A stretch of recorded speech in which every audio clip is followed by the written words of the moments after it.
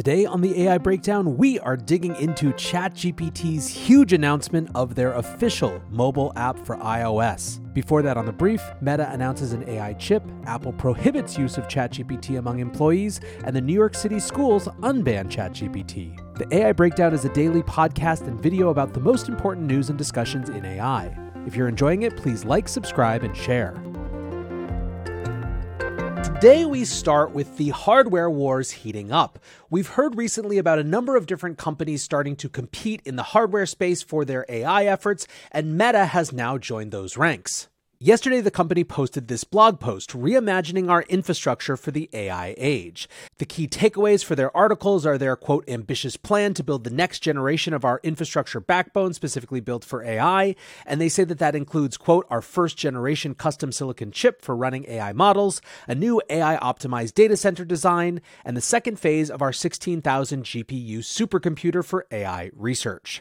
So the first thing that they announced is what they call the MTI chip, or Meta Training and Interface Accelerator. According to the blog post, the chip provides, quote, greater compute power and efficiency and is customized for our internal workloads. Now, in addition to the MTIA, Meta is also introducing a new ASIC, which is specifically designed to help with video transcoding.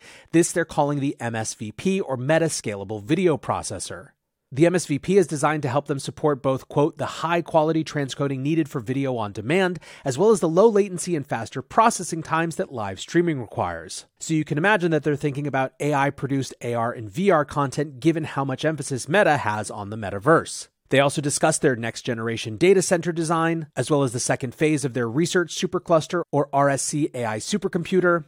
And given that we've heard about this supercomputer before, some are taking this as effectively Facebook or Meta positioning itself relative to other hardware news that's come out recently. An example of that was earlier this month when reports came out that AMD was partnering with Microsoft on its Athena project, through which it's developing custom AI chips to compete with NVIDIA. Even after a Microsoft spokesperson denied those reports, AMD's stock still went up, which suggests just how significantly AI is being seen from public market investors. Another company that public markets are watching closely to see what their AI efforts might be is, of course, Apple. The news yesterday, however, was not about some new product announcement, but that Apple has followed a number of other companies in restricting its employees' use of ChatGPT. Samsung did this earlier this year, and of course the concern is that proprietary data from Apple or Samsung or whichever company makes these type of restrictions would find its way into OpenAI's training models. OpenAI, maybe in response to these types of prohibitions, did announce that the ChatGPT business version, which would be forthcoming, would be private by default, i.e. their models would not train on that proprietary data. However, that seems to be not enough of a reassurance for many companies, given the level of secrecy around these new technologies. In addition to the prohibition on ChatGPT, Apple also said that its employees could not use GitHub's Copilot, which is owned by Microsoft. Now, one revelation that's buried in this Wall Street Journal report is that Apple is apparently working on its own LLM as well. That's basically all the journal says about it, though, and it's just according to people, quote, familiar with the matter. Apple has been super cagey about its AI efforts, which leaves people to read the tea leaves, or in this case, jobs boards. A number of outlets reported yesterday that Apple has posted at least a dozen jobs relating to generative AI on its career page. Those job listings started appearing at the end of April and have been updated up to this week. Now, it's not exactly clear what these generative AI specialists would work on, but as TechCrunch writes, some of the roles focus specifically on visual generative AI applications, for machine learning experts to work on, quote, visual generative modeling to power applications across computation photography, image and video editing, 3D shape and motion reconstruction, and avatar generation. Apple has its WWDC event next month, which is its developer-focused event, and people are wondering if we're going to see a little bit more about Apple's AI plans. Finally, heading the opposite direction to Apple, New York City schools have lifted their ban on ChatGPT, saying that as they've dug into it, they weren't necessarily appreciating all the upsides and benefits that ChatGPT could afford. David Banks, the head of the city's public schools, said that they had a, quote, knee-jerk fear and risk response, but they've evolved that to one of cautious exploration. In an op-ed, he wrote, the knee-jerk fear and risk overlook the potential of generative AI to support students and teachers, as well as the reality that our students are participating in and will work in a world where understanding generative AI is crucial. While initial caution was justified, it has now evolved into an exploration and careful examination of this new technology's power and risks. It sounds like part of their opinion was changed by seeing how ChatGPT was used positively in the classrooms. Banks cited students at a Queens middle school who were, quote, debating ethical issues surrounding AI prejudice, as well as figuring out both how to ask ChatGPT questions but then verify whether the information it was giving was true. Banks said the New York City public schools will encourage and support our educators and students as they learn about and explore this game-changing technology, while also creating a repository and community to share their findings across our schools. This to me seems like a radically smarter response to ChatGPT and other generative AI than just banning it, and a recognition that this is now a part of the future that students will be participating in. If the goal of schools is to help people prepare for that future, they can't just ignore it. Anyways, guys, that's it for the breakdown brief. If you're enjoying this, please like, subscribe, and share, and I'll be back soon with the main AI breakdown. The second phase of the ChatGPT era is here. ChatGPT has officially launched its iOS mobile app. Welcome back to the AI breakdown. When the history books are written, it's pretty clear that this phase of the AI era or the generative AI period will be started with ChatGPT's launch last November of 2022.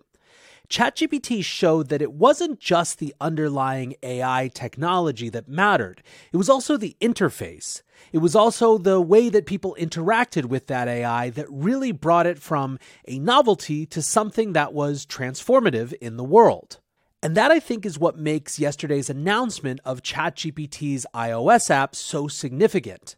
To me, it's not just a set of features, it's a fundamentally different paradigm for ChatGPT. I'll get into a little bit more about what I mean by that, but first, let's go through the actual announcement. OpenAI's developer relations person Logan says the official ChatGPT app is here.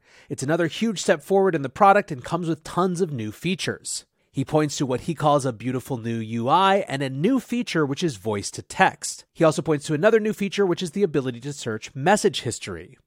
Now, one of the reasons that this is such an important update is that for months, the App Store charts have been just absolutely dominated by ChatGPT knockoffs or clones, or basically just apps purporting to give you ChatGPT-like services but in a mobile wrapper. Some of those were scams, some of those were problematic, and most importantly, none of them was an official OpenAI ChatGPT app. Even today, after this app has released, there are still something like 5 of these knockoffs in the top 50 apps overall. Now, by and large, feedback has been very excited, and one of the things that people have discussed a lot is just how fast it feels. Developer McKay Wrigley writes, ChatGPT's iOS app is out, it's beautifully simple and crazy fast. He then shares a video to show off that speed, but in my experience, you really have to try it for yourself. Now, when it comes to the design, there has been a pretty mixed response. Linus Eckenstam tweets, the new ChatGPT designs are bland. I get that they are trying to keep things clean, but if you only have a few elements in your app, at least make sure the ones you got are ace. They have the opportunity to make one hell of a first impression, and I feel they missed. ChatGPT is a consumer product. Most people will have their first experience with AI through this app. Let's make it count. Sebastian DeWitt agrees, saying, well, the official ChatGPT app for iOS is here. Rather disappointed to see that the design is so incredibly soulless. One of the coolest problems in design now is to make AI products humane, ethical, and approachable. Removing all soul is not the right move, in my opinion. Still, that wasn't the only take on the design. Jana Wellander writes, the new ChatGPT app is a marvel of product design. The haptics, the clean UX, the dot, not to mention Whisper. Such a delightful way to interact with ChatGPT. Now, I wanted to mention the haptics, the feeling that it actually vibrates in your hand. This is something that in this app feels really natural. It feels like part of the app being alive. It's something that I certainly responded to as well, and I think it is a big piece of the app design that shouldn't be dismissed. Personally, I think that OpenAI was trying to create a design that got out of the way, and I think they accomplished that. The marvel of ChatGPT isn't that it's pretty. The marvel is the world of information that it unlocks access to. Here we have to talk for a moment about Whisper, though. As you heard, the official ChatGPT app gives you the ability not just to type your query, but to actually speak it. And this doesn't use Apple's voice-to-text model, it instead uses Whisper, which is proprietary to OpenAI. Whisper, they write, is an automatic speech recognition system trained on 680,000 hours of multilingual and multitask supervised data collected from the web. So far, people have responded incredibly positively to Whisper. The AI solopreneur writes, the new feature perfectly suits mobile use and leverages OpenAI's Whisper speech recognition model. It's like Siri, but on steroids, 10x. Mies Basai did his own test and writes, whoa, ChatGPT app can understand more languages than iOS keyboard in dictation mode and can reply back in the same. testing in 6 languages and it understands well. Nice use of OpenAI Whisper. Makes search even more convenient for a global audience. I also found, for whatever it's worth in my queries, that Whisper was extremely good at understanding exactly what I said, and so in this way this makes this even more directly competitive and frankly a threat to Apple than ChatGPT already was. What about the things that this doesn't have? Obviously, if you've been paying attention, one of the things that people are most excited about with ChatGPT right now is the new suite of plugins. Well, ChatGPT iOS app doesn't have those plugins built in natively. To me, at least initially, that feels okay. It keeps the experience really clean, and a lot of the plugins so far are perhaps for things that are more natively suited to that desktop type of experience. It's things like research, travel planning, stuff that isn't necessarily exactly right for a quick on-the-go type of query. However, as some have pointed out, there is a way to access plugins even on the mobile app, which is just resuming an old chat that's already using them. Brex AI lead Pietro Sciarrano even figured out a way to hack the system so that he could use his designer plugin to build a website from his mobile app. How useful these very simple landing pages are, I think, is in the eye of the beholder, but the fact that he can do it from his phone using only ChatGPT is still pretty cool. Now, one of the reasons that this has people so excited is just the number of new people that it opens up access to. Something like 86% of the world owns a smartphone at this point, and many of them use that as their primary internet-connected device. That's billions of people that ChatGPT's desktop app wasn't going to be able to serve. Now, so far, this app is just for iOS, not for Android, and the official app is only available in the US. This is much to the chagrin, of course, of Android users and people outside the US, but you have to believe that it's not going to be long before those apps roll out more broadly. Still, the thing that I wanted to focus on for just a moment is how I think that we are, even now, as excited as people are about this, underestimating just how different the experience of having this type of AI in our pockets will be as we're going about living our daily lives on the go. It's amazing to be able to preemptively plan and research things, but think about what it'll mean when you can just do things on the fly. Later this year, my wife and I will be in Paris, and I imagine being able to pull up ChatGPT and ask, based on where I was standing at that point in the city, which restaurants were nearby that had some connection to the city's literary past or something like that. ChatGPT could become a tour guide, giving me information about wherever I was. And this is only going to increase as browsing becomes more integrated, which it should over the next few weeks. This is just a basic type of mobile use case that, while available on the web, will be fundamentally different, I feel, when we're using it on mobile. But I guarantee there's going to be so many more things like that where people realize that mobile really is different when it comes to using these AI tools. Now, Sean Purry here yesterday made what I think is just about the safest bet in the history of the world. ChatGPT app will be #1 in the App Store within 24 hours, and sure enough, it is. In fact, I'm still seeing something like 5 apps that are in the top 50, even though they're ChatGPT knockoffs. So friends, as I said at the beginning of this video, I believe that we are now entering era 2, the mobile era of ChatGPT.